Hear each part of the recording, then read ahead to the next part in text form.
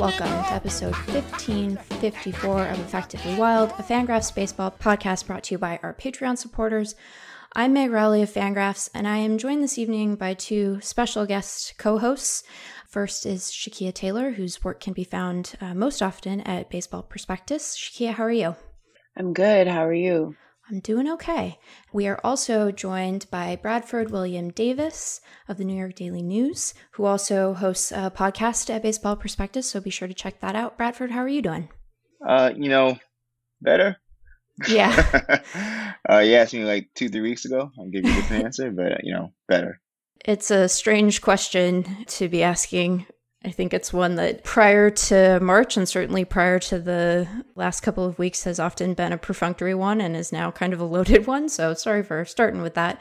We asked both of you to join me this evening because we would like to talk about baseball's response, and we will interpret that broadly, to the murder of George Floyd and the subsequent protests in support of the Black Lives Matter movement.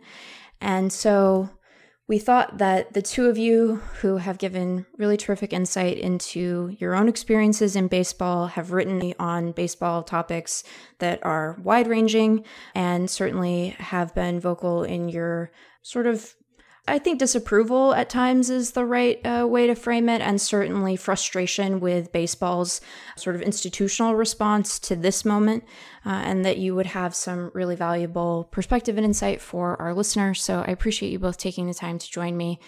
And I think that where it might make sense for us to start is for me to ask this, which was, we saw baseball, sort of MLB as an entity, take a very long time to respond to the murder of George Floyd and the protests. And I'm curious what your reaction to the team and league statements that it put out in response to that event and the subsequent protests were. A lot of them seemed to be designed to get the orgs credit for not being racist, while also not pissing off any of the racists who might root for their teams. And so I'm curious if any of them read to you as being particularly useful or sincere. And I guess we could ask the same question of the player statements. It seems like a positive development that players seem seemingly freer to express public support for Black Lives Matter. But I don't know what role these statements do and should play and what role they serve. It struck me, at least in the early going of this, and I think some of the messaging on the part of the league has changed in the last week or so, but in the early going, there seemed to be this very sharp contrast between tweets and press releases, while at the same time you had people protesting and making very specific policy demands of their governments. Of course, there were players who participated in that direct action as well, but that's a very long-winded question, but what was your reaction to the way that the league decided to sort of publicly message around George Floyd? The league's messaging to me was just PR. Yeah. Any business with any kind of savvy, will immediately, or in the league's case, 9 days? Yeah. Wait to, have a response to something. And I would like to think that time was spent reflecting and not just coming up with the right words to say, but I believe that's what the time was. Just getting together the PR, making sure that the right people weren't offended by any of the statements.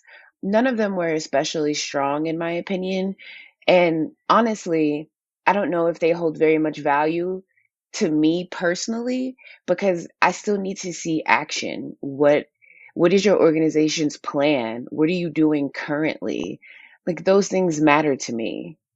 Yeah, I wish I could say that that Major League Baseball, which is an institution that I have regrettably devoted too much time to in the course of my life, would have at least been on par with every single coffee shop, every single place I've ever had a point of sale transaction sent me an email affirming my Black Lives Mattered before Major League Baseball. Given the vagaries, of so many of the team statements and the league statement, beyond a slogan that seems to have finally pierced through into sort of mainstream acceptance, which is an absurd thought, right? Right. Like that, like, a class, not a class rather, but a grouping of American people, actually have dignity and value. Like that was a controversy. I can't believe that was a controversy as long as it was, but Right. but it's finally broken through, and it still took Major League Baseball 9 days after the killing of George Floyd and the subsequent protests, riots, uprisings throughout the country to put together a statement. And even in that, as I recall, there was no identification of how they died. Yeah.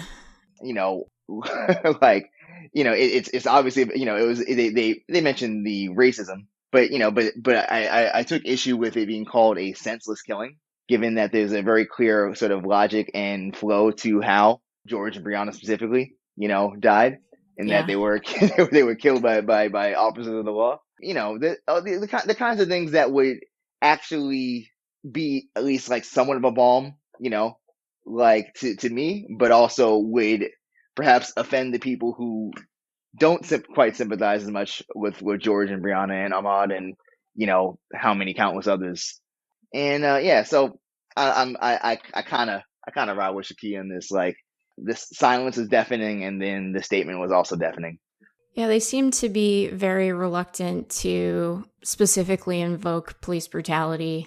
They seem just very nervous about verbs in general, and there was very little in terms of a commitment to action on the league's part about how they would address their own biases, how they would serve as, a place in the community where there might be dialogue about this. Baseball teams are always keen to remind us that they're civic institutions, except when they are only businesses out for profit. But there didn't seem to be a lot of there.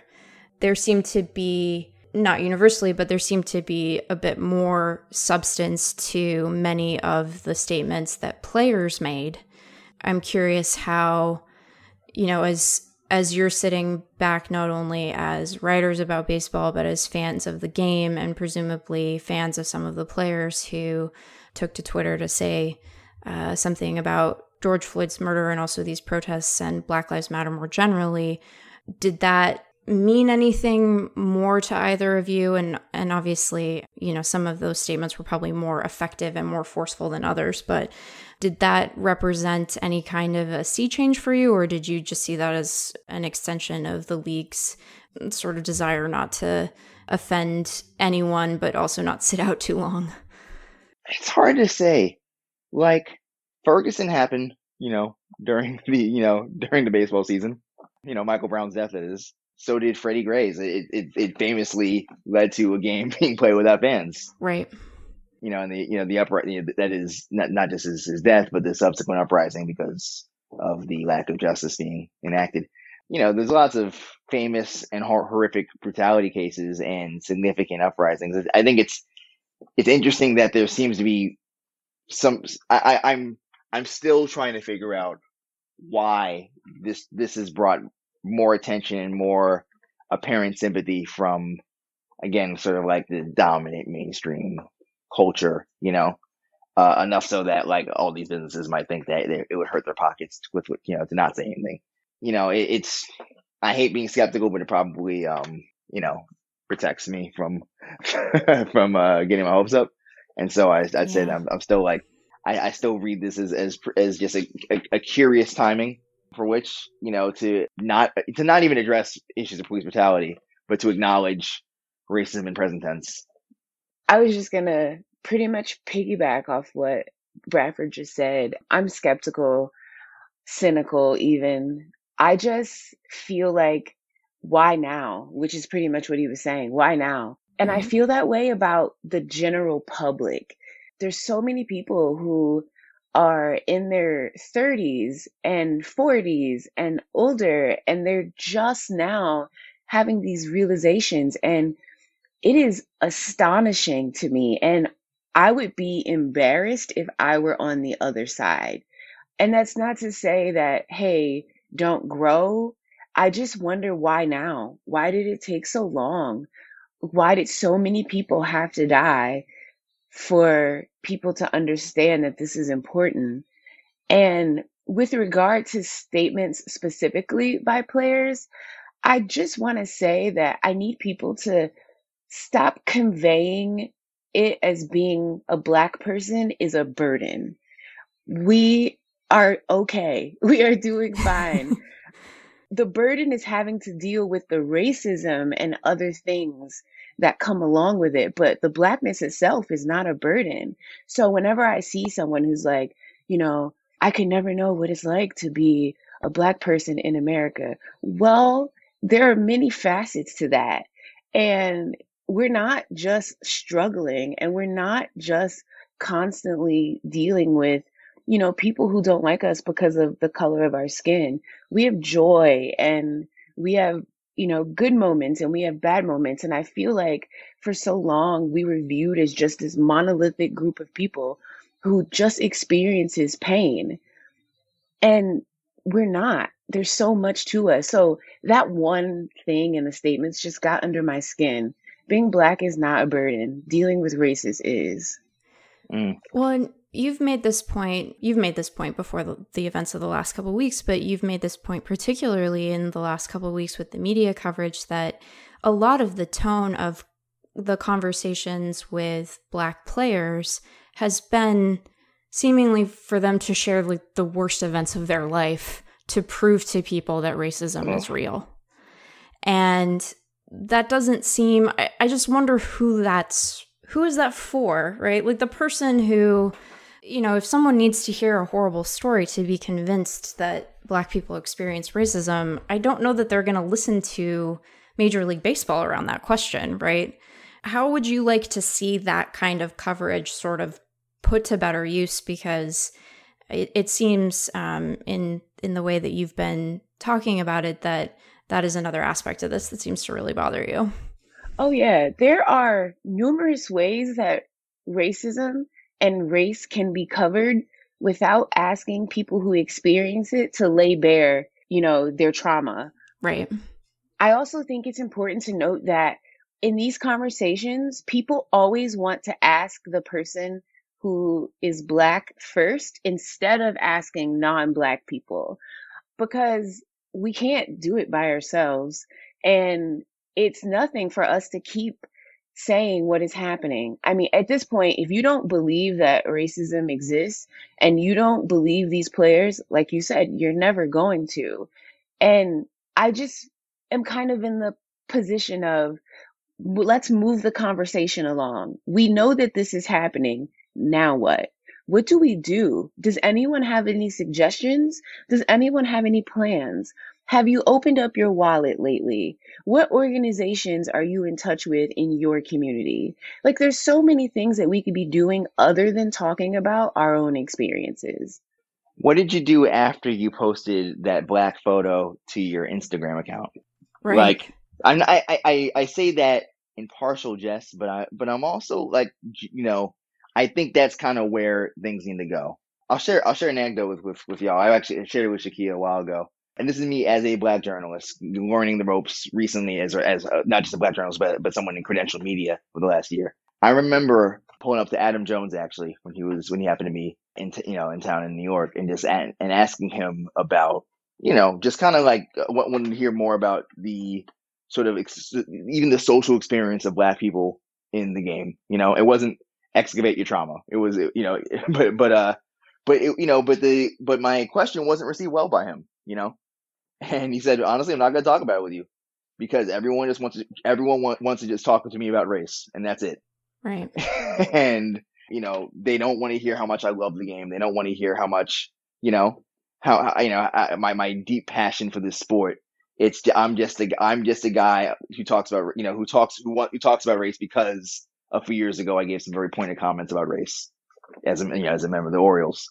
And and it was a gut punch at first, but but I'm like, but I completely understand him being just completely over it, even from a young Black journalist, who again was not asking him to recount the moment Freddie Gray died or something like that, Right. like And so it really it was really a sort of a paradigm shift after I kind of like got over myself, just like, yeah, I even need to include, all players in that kind of journalism, all parties, not just, the two or three, if we're lucky, black people on every team, but everyone, has a sort of part in this, a different part, but a role to play nonetheless, and is worthy of introspection. Even if it ends up being a no comment and them grilling me the next time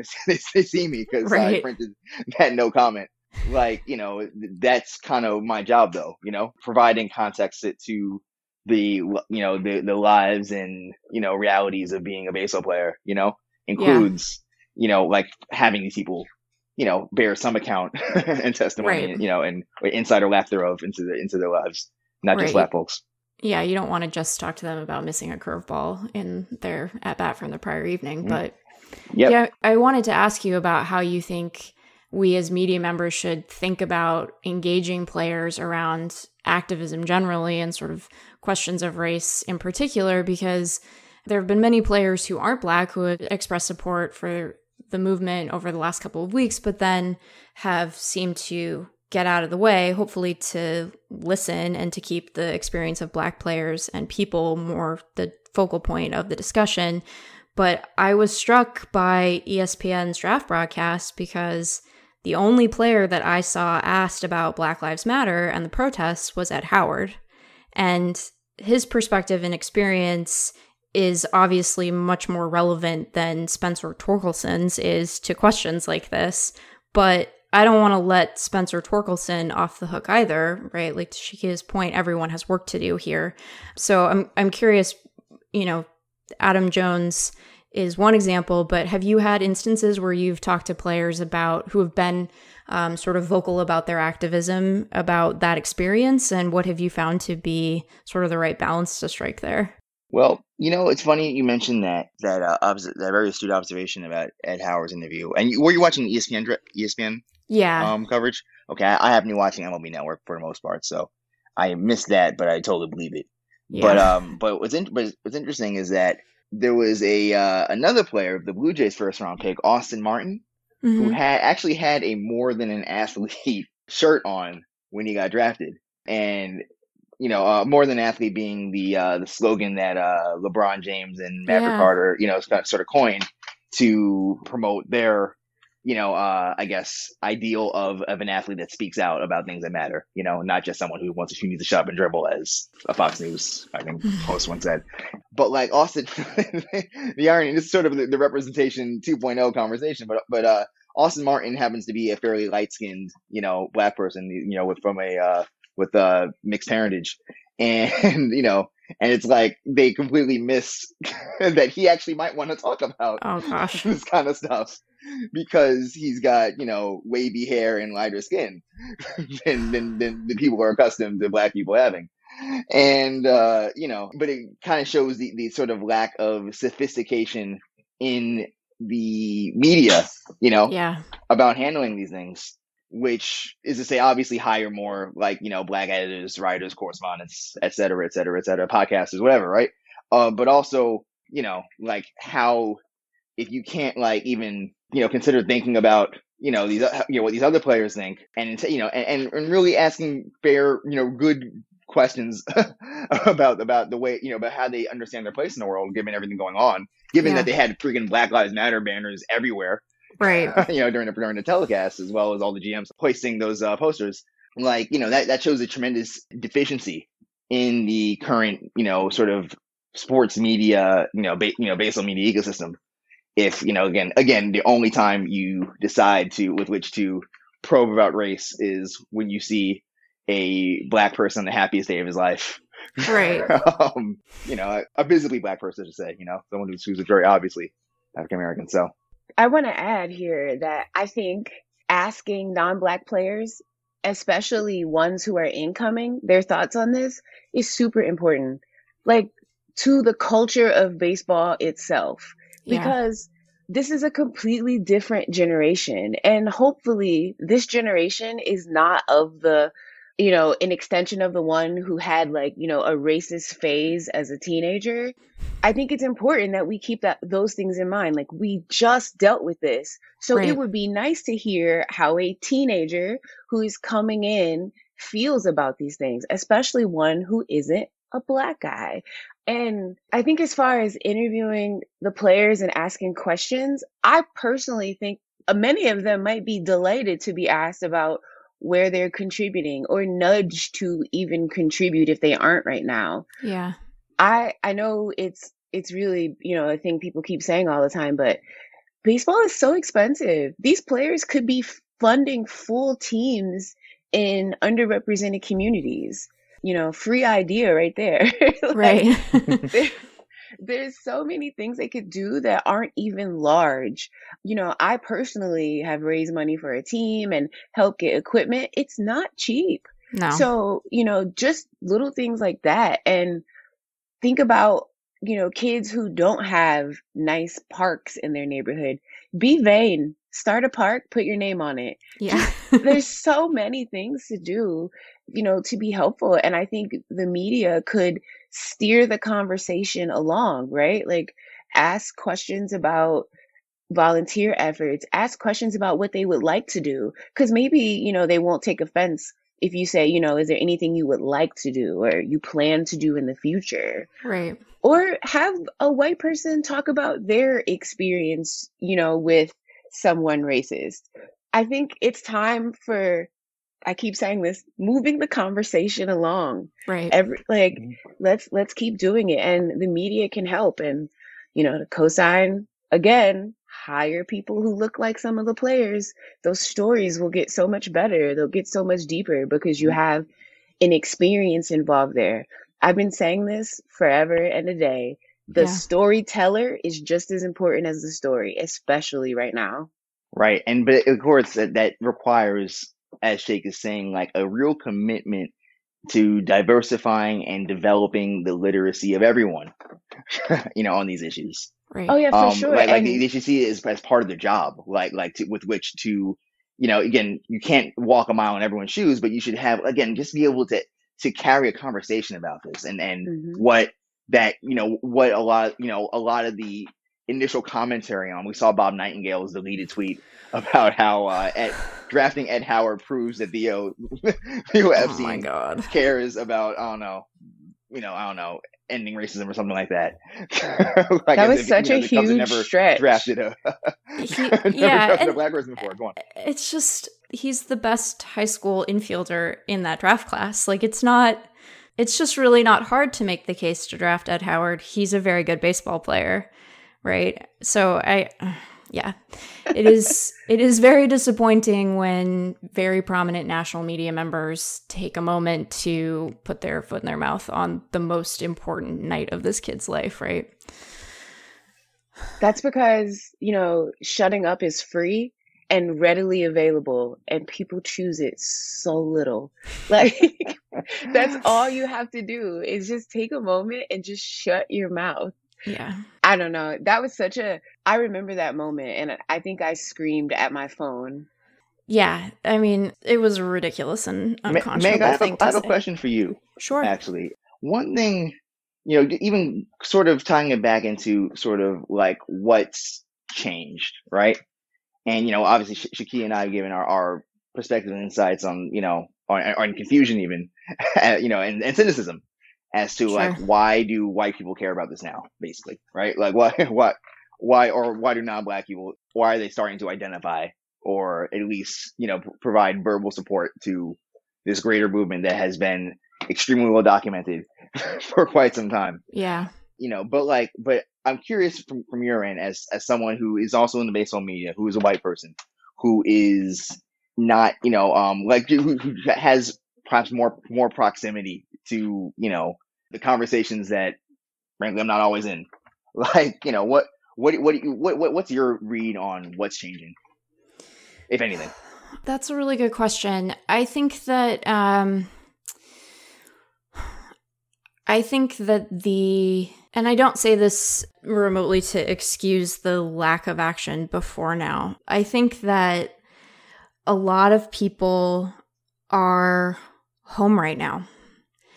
I think a lot of people who might have thought themselves to be sort of good progressives are not going to the office every day because of COVID. And something about the length of the video, having to sit with that, and then having the opportunity to say, well, I need to put up or shut up here. And I don't have any kind of weak excuse to not participate in this because we're all just at home now. And I don't offer that as a particularly good reason that this was different than prior moments. But I think that for a certain kind of white liberal who had sort of maybe previously thought, oh, I'm a good ally, right? Like I vote for Democratic candidates, so I'm a good ally, to realize just how insufficient and weak a response to systemic racism and the murder of your neighbors that was, I think struck a different way this time. And it shouldn't have taken a pandemic for that to happen.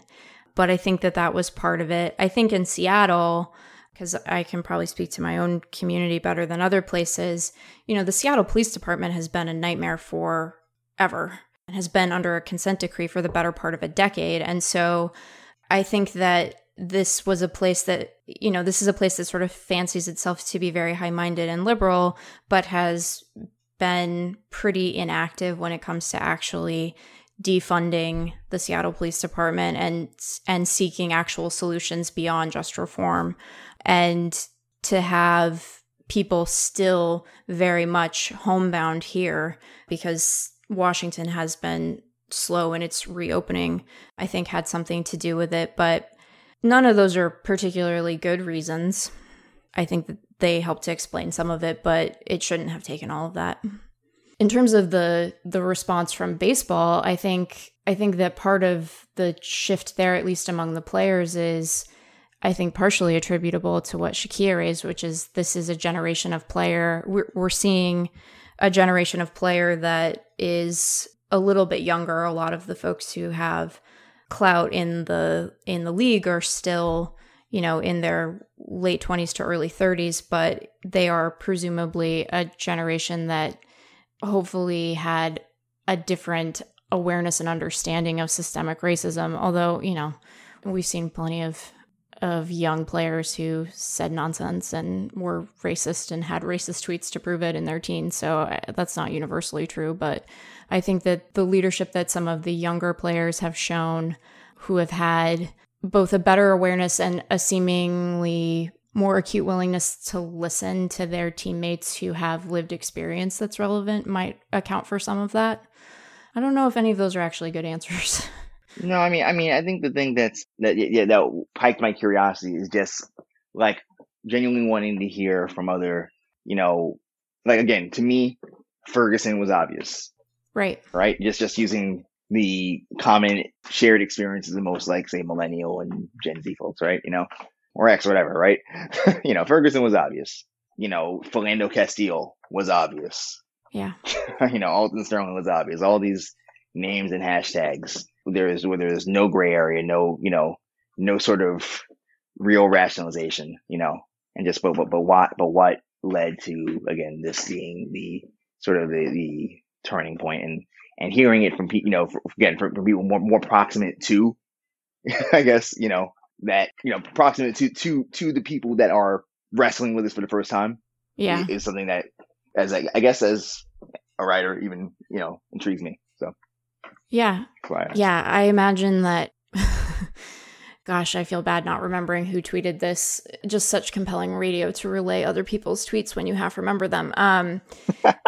Somebody tweeted a couple weeks ago that when historians specialize in 2020, they're going to have to break it up into quarters, right? You're not even going to take the whole year because there's just so much going on. I imagine that this will be a question of academic study for a long time, but I hope that it is also a question that people like me ask themselves in the much more immediate present about why it took this in order for them to, to go protest, to donate to bail funds, to finally talk to their racist uncle, whatever it was, and to have some accountability for their past complicity.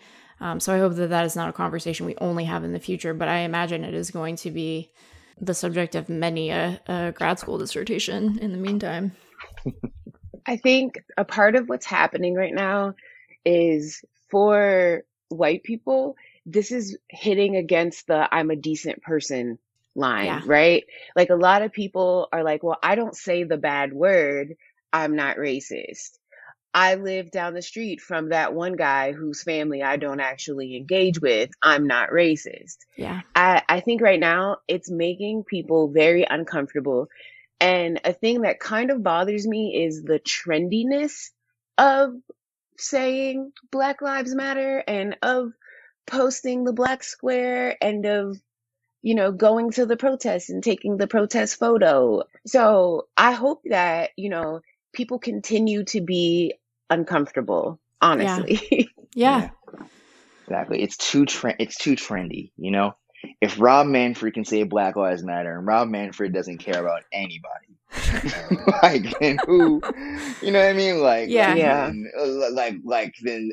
Then it's getting sterilized to a point where it is, at some point, then, the pros and cons to the ledger, right. to your accounting ledger, as far as do we say that Black people shouldn't get killed, has shifted to positive, and that's not, and that I guess that's certainly good in a narrow sense of of just a general change in attitude of people really not wanting to be perceived as racist. Yeah. In a way even more than usual, which I guess is good, and could be followed with some action theoretically, and also, I shouldn't even be so naive as to expect, again, lots of sincerity from brands, and Major League Baseball is, if nothing else, is a brand, right? And literally nothing else is doing anything right now. Yeah. Then maybe that's all it is, but I definitely give the side eye to the sudden popularity of of a statement that usually just had people maced or fired from their workplace. Yeah, the seemingly sudden realization that we can just all agree that Black lives do matter. It's like when I was a grad school TA, I would be like, well, personal credit, but there's more work to be done here, friend. You can't just settle for that. Yeah, I think back to, do you guys remember the first, I don't know if it was his first home game back, but the first, I think one of the early games after the All-Star break that Josh Hader pitched at Miller Park. Yup. And he got a standing ovation. Mm-hmm. And I just remember thinking at that moment, and Shakia, I think this is to your point, it's like he can't grow from this. He's not uncomfortable. He's getting applause. He's not uncomfortable. And you can't grow when you're comfortable. Like, all of the hard growth that I've done in my life has not been fun. Well, that entire situation was completely dishonest. Yeah. Yeah. I mean, we saw Trey Turner offer a tearful apology, and to my shame, I believed him. Only to have him, because he also got busted for lots of horrible slurs. And then I think, and then correct me if I'm wrong, but he was, but he certainly showed up to the White House. Oh, he golfed with Trump. He golfed. Yes, there we go. He actually golfed with the president. After crying about his mean language, decided to buddy up with the most prominent avatar of cruel rhetoric. Yeah, right, my man. Yeah, there are definitely still players on that team who are great fun, but the shelf life on enjoying the Nationals World Series win was shorter than I think anyone expected. God. Well, I want to talk for a second about kind of where the league does go from here, because, it does have some initiatives, right, where it is trying to help to increase the number of Black amateur players who could potentially play Major League Baseball eventually, and to help teams hire more Black analysts and front office executives. And they have those initiatives, and they are very quick to point to a sort of sanitized version of Jackie Robinson's life and legacy to sort of remind everyone of the game's commitment to equality. But it is not an inclusive league in general. Many front offices are staffed by white, often Ivy League educated analysts who become GMs, who hire more people who look like them. The scouting ranks are more diverse than that, but, there aren't a lot of, say, Black heads of scouting. And a lot of scouting is being phased out. Right. For mechanisms that absolutely perpetuate racial disparities within the game. So, right. When you have algorithms helping you to determine player value, you need to ask a lot of questions about the people writing them, right? Because they're going to impute their own biases into them. But the league does seem sort of keen to be a part of this moment in its brandy sort of way. But I think we'd probably agree that they aren't particularly reliable as narrators here. So I guess, what are some actionable items that, we know that they need to hire and promote more Black people. They need to hire and promote more people of color, more women of color. But where do they kind of fit in this conversation? And what would you like to see teams in the league doing as they are sort of spurred by this moment to do something? Two things on the mind for me, if that's all right. The first, as far as the direct issue of like the racism within, the racism, not the spurt of racism, but really like, again, the reintroduction to the reality, the lived reality of so many Black Americans in the country, but is to strongly, publicly wrestle with the relationship with law enforcement. Just like right there. I will believe that things are changing.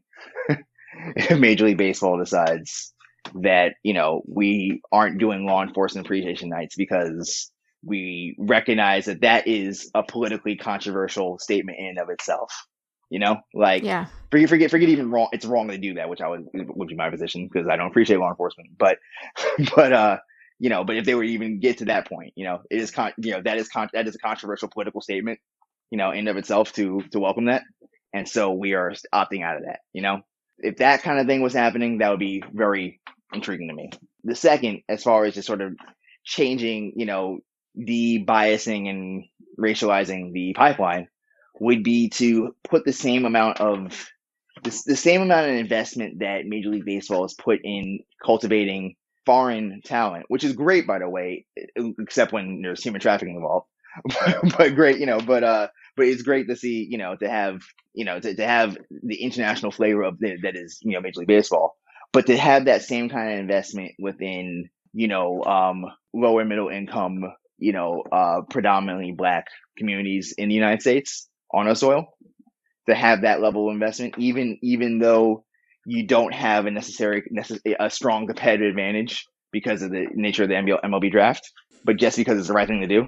To make sure, the access to baseball is available, something clearly far beyond the RBI program, because the RBI program has been around forever, but so has the gradual decline of Black people in baseball. But where there are similar sorts of academies and camps, in our country, geared towards, cultivating Black talent or just straight up appreciation of the game, on a similar scale to what goes on, again, in so many Caribbean countries, in Puerto Rico as well. Like that would be the kind of thing that, that might flip the switch for me, as far as like, okay, there seems to be, a genuine desire to improve what is going on, rather than, segregate a couple of small line items for, the sake of having something you could write a PR article about twice a year.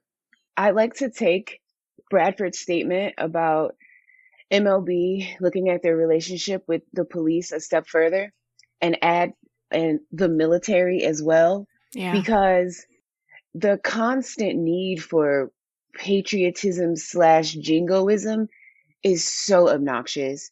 And It has to stop. Those two things are totally related because people think that protesting racism is protesting America, protesting, police brutality is protesting America. So let's just cut it out. Let's just get rid of that. We don't need it. Do you really need the national anthem before every sporting event? You don't.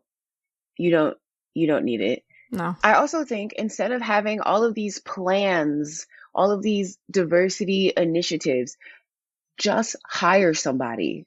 Like, it cannot be that difficult. And I'm being extremely sincere right now.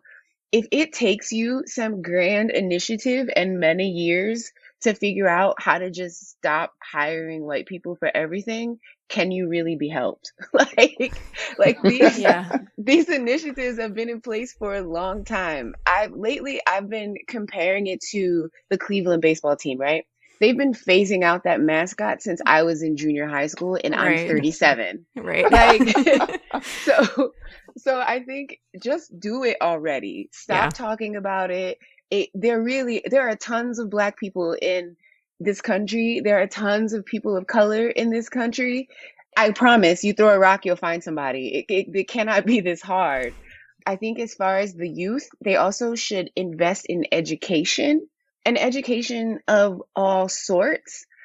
They could also invest in education for people who play currently, because anti-racism is not just the idea that you're not racist. It's that you are actively not racist, that you are unlearning a lot of, the crap that that you are focusing on your biases. And that's really important because you're never going to affect any change if everybody just gets to say, yeah, I totally support it. Like, Right. let's start doing some things. And I think those are things that they can do right now. They're completely actionable. Everything doesn't need a committee.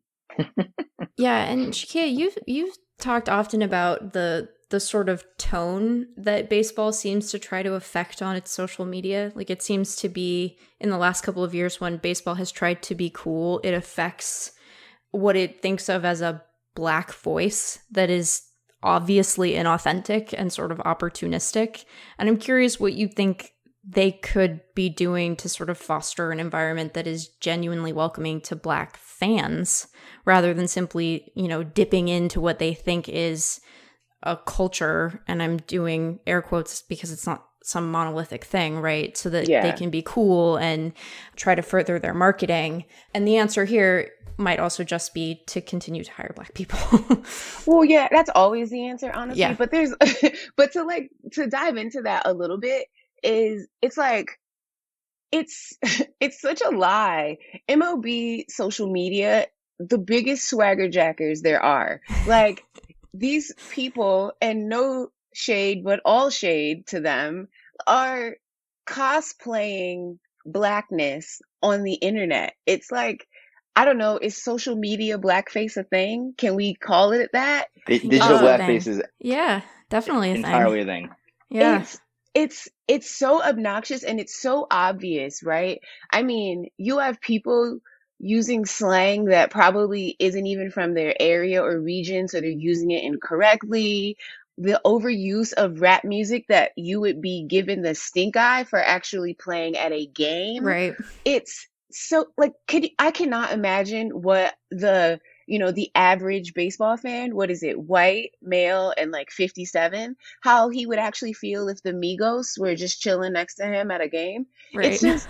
It's just, it's so hypocritical that these accounts are like, yeah, I'm cool, and MLB doesn't value any of us in that way. I think there is a way to appreciate Black culture without just, I can't even think of a word, just killing it, like just destroying it. It's not supposed to be commercial. Yeah. There's this saying, and I can't remember who said it, and I apologize to the person if you hear this and you feel like I stole this from you, but like, everything that is ghetto for us is cool for everyone else. I find that to be so interesting. And I definitely air quoted the word ghetto because I would never call anybody that. But that's the way it is. If Right. I did any of the stuff that MLB social media does, people would be looking at me like, oh, and it's legitimately how I talk. Like, I have to code switch. They get to just be like me. Yeah, Mike Trout's amazing, but once he's like highlighted with rap music behind it, it's like, I think we've lost the thread here. That's not, Mike Trout's not listening to that. There's so many other players they could be highlighting too, Right. which is another thing that they could totally do. Maybe Mike Trout just wants to play baseball and talk about the weather. Yeah. Let him do that. Yeah. There are other players out there who want to have fun. You have MLB players who get custom Jordan cleats. Let's talk about those guys. Let's talk about the gold chains. Let's talk about something else, honestly. Like, there has to be a complete culture shift in the league and the organizations, top to bottom. Yeah, and it just seems like it seems to waste one of the things that makes baseball so incredible. Like, so many different kinds of human bodies can play baseball, and so many different kinds of people do play baseball. And like, if you want to be this is effectively wild. Our listeners have heard us drone on and on about Mike Trout, so we are guilty of it too. There's space to appreciate Mike Trout, but if that's all you're appreciating, you're missing all of this other incredible stuff that is why baseball is great. So I don't know why they are so bad at selling their own product. I mean, they had the blueprint in Ken Griffey Jr., right? Yeah. Do we all agree he was the coolest thing ever? And they lost that entire fan base. As soon as he was gone, so were those people who were watching. Yeah. Ken Griffey Jr. was cool enough to make people in New York care about Seattle baseball. You have to be so cool to do that. We are sad up here, and we're on late. Hello from Cleveland. Greetings from Cleveland. Yeah. Well, I want to close with one more question about this, and then I would like to ask both of you to react to some news that is relevant to the 2020 season, if you're amenable. So the last question I will ask is, that is about our sort of chosen topic for today, is what role and responsibility you see teams having in educating their staff and players who are not Black, and how much of that onus needs to just be on individual players to like decide to be good people who fight for justice. Because teams are around these guys all the time, right? And they come in as employees at a shockingly young age, so they seem to have an opportunity to affect some positive good. But as we've talked about, they have their own biases to grapple with, and those are not past biases, right? They are present now. So where do the two of you fall sort of on the spectrum there in terms of how active and involved teams should be in trying to better educate their non-Black staff and players? Yeah. Shoot, Meg. You can tell me it's a bad question. No, it's like it's necessary, right? But like, I have to imagine. I think that the problem is that the league is so entrenched in a way of doing things that like it's very difficult to have those sort of like significant shifts in like anti-racism training, for example. Yeah. As important as it, because I know it's important, right?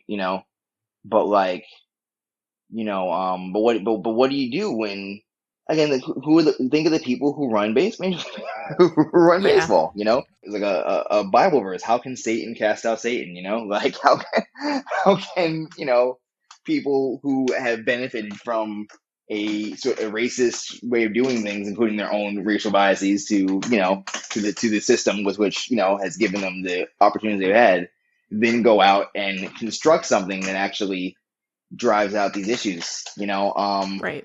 It is, but that's why I don't, I don't work in anti-racism training, like, I guess, right? Because I'm sure there are some more sophisticated answers to this, but it confuddles me how that how you actually do it. I think some thoughts I can offer are, I think the same way we talk about just going out and hiring more different people.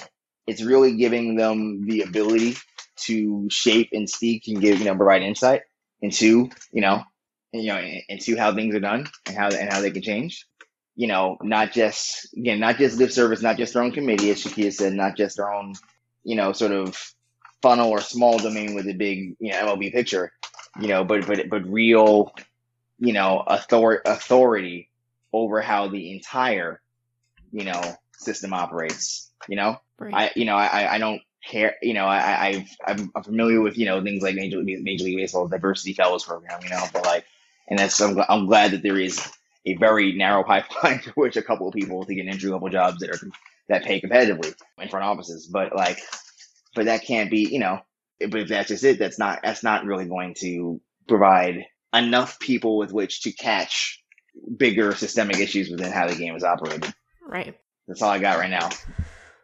This is a hard question, one that I feel like everyone should try to think about and answer to. But I'll say this. I think what the league could do as far as, I guess teaching, punishments, harsher punishments. If you actually learn what zero tolerance means and then you execute it, you send, I think, stronger messages. It shouldn't be, he was young. We all go through that phase where we drop the N-word. No, we don't, bruh. No, we don't. Everyone doesn't go through a racist, misogynistic, homophobic, transphobic. Everyone doesn't go through that. And I think we need to start letting people know that it's not acceptable. So maybe instead of, I'm going back to 2019, instead of, suspending Tim Anderson, a black man, for using it, how about suspending everyone else for using the N-word? Like, let's make it a thing. It can't just be an apology and you're done. If you're a racist, if you are any of those other things I mentioned, then something happens to you. We can't tolerate it on some We Are the World shit. Like, we have to do something. The league has to take action. I think sitting on your hands says more than doing something. I'd rather them do something and make a mistake than just not do anything. Yeah. Right. And then even jumping off that, the 2019 Tim Anderson situation is like a perfect example of like, being able to reevaluate power, right? And have people to speak into how power is used and operated, and how decisions get made and how, processes get developed. MLB knows it. I think MLB has to know that at the very least on the PR level, they effed up bad with Tim Anderson because there was a lot of blowback to that, to every part of that situation, from the hypocrisy of the let the kids play thing to the, oh wow, it's because you said the N-word, we can't let that happen, except for Josh Hader, Trey Turner, and 80 other white relief pitchers said it in college or whatever, but then who suspended Tim Anderson? Who made that call? Maybe that person should be reviewed. Right. It was a point I made actually when I wrote about it. I was like, why is no one talking to Joe Torre about this? Like, how could you possibly, how it's egregiously tone deaf and shows a disconnect, with a dwindling, but still real percentage of your fan base and your, and the people who play the game. Like, but 70-year-old white guys don't get disciplined unless unless John Boy chops up a video of them sign stealing.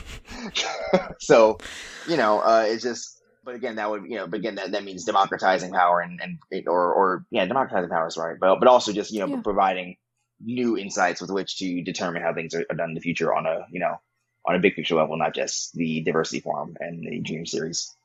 Well, I really appreciate you both taking the time to join me this evening. While we were talking, it appears that we are going to have baseball this year. The league is waiting for the union to respond on a couple of questions, but it would appear that we are slated to have a 60-game schedule that the commissioner is mandating. How much of that schedule ends up getting played as a result of the pandemic, I think, obviously, is very much up in the air. But this is kind of a bummer of a question to end on, or maybe not. Maybe your answers will surprise me. But Are you guys excited for baseball in 2020?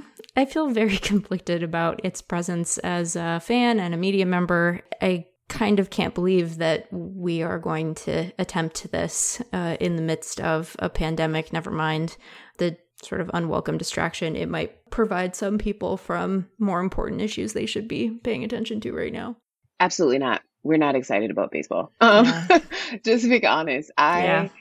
just for so many reasons, I don't think it's going to be safe. I would prefer that, people not die for entertainment. I don't agree with it because people have been equating the return of baseball with people forgetting that they're unemployed. The idea that sport is going to save the world is so ridiculous.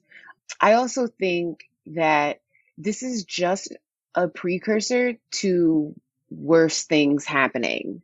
This doesn't bode well at all in any area, health, nor the health of the league. Yeah.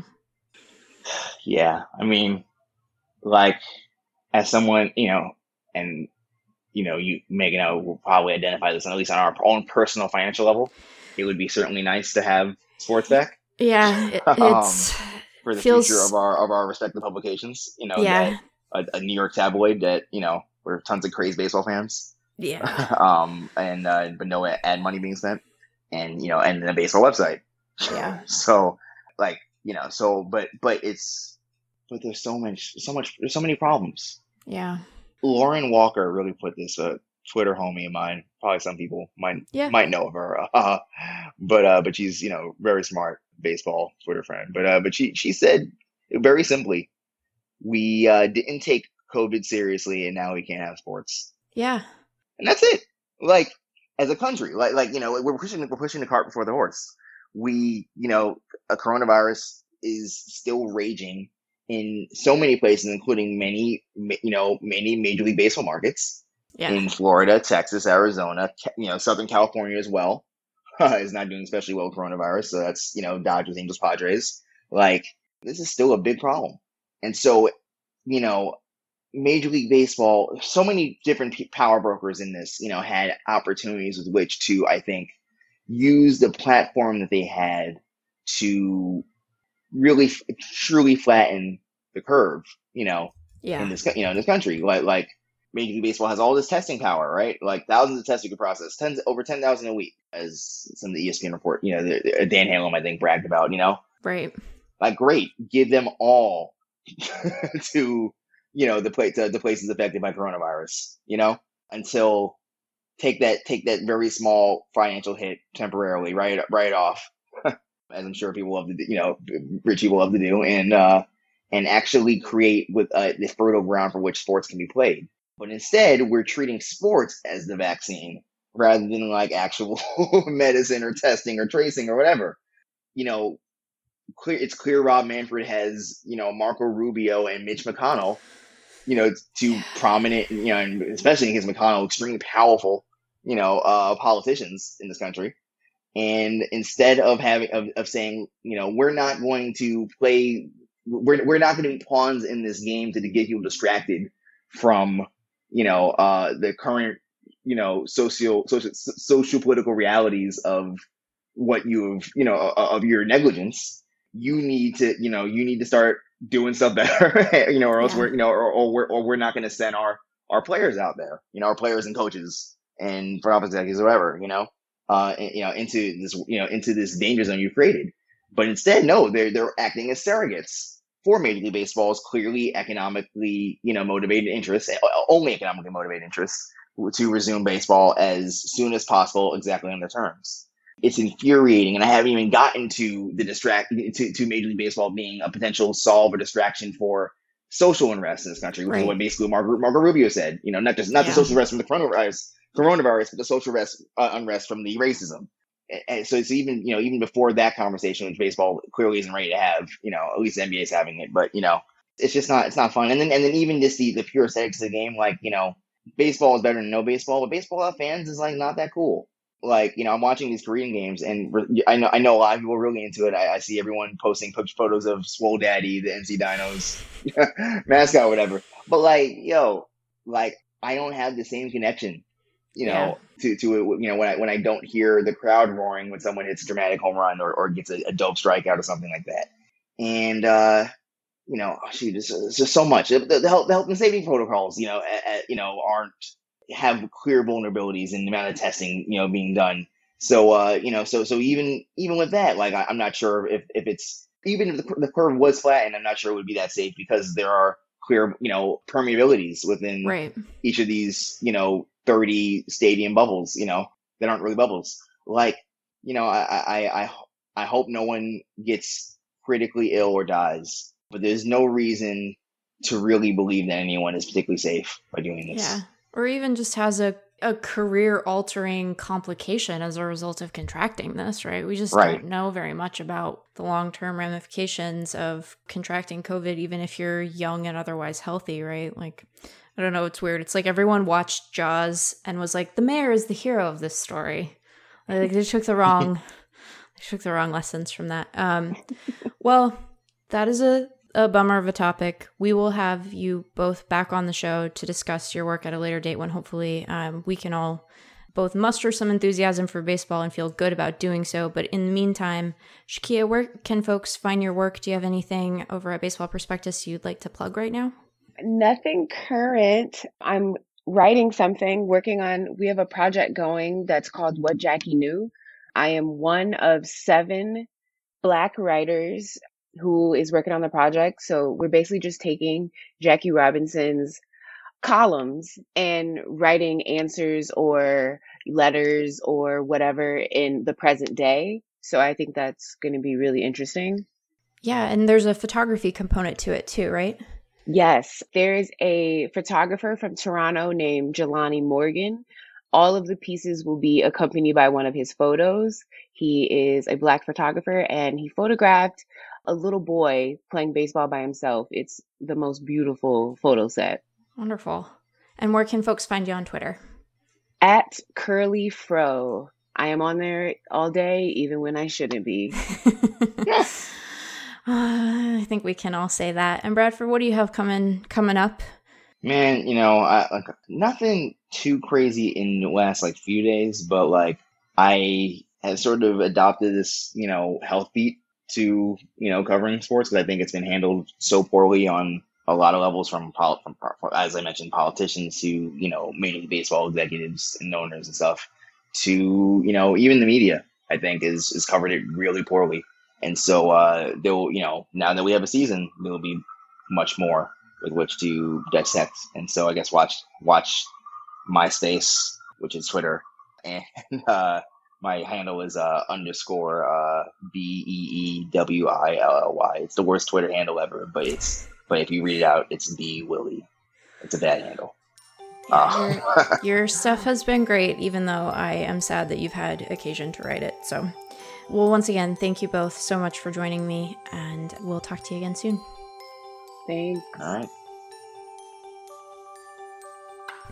That'll do it for today. Thank you for listening. You can support Effectively Wild on Patreon by going to patreon.com/effectivelywild.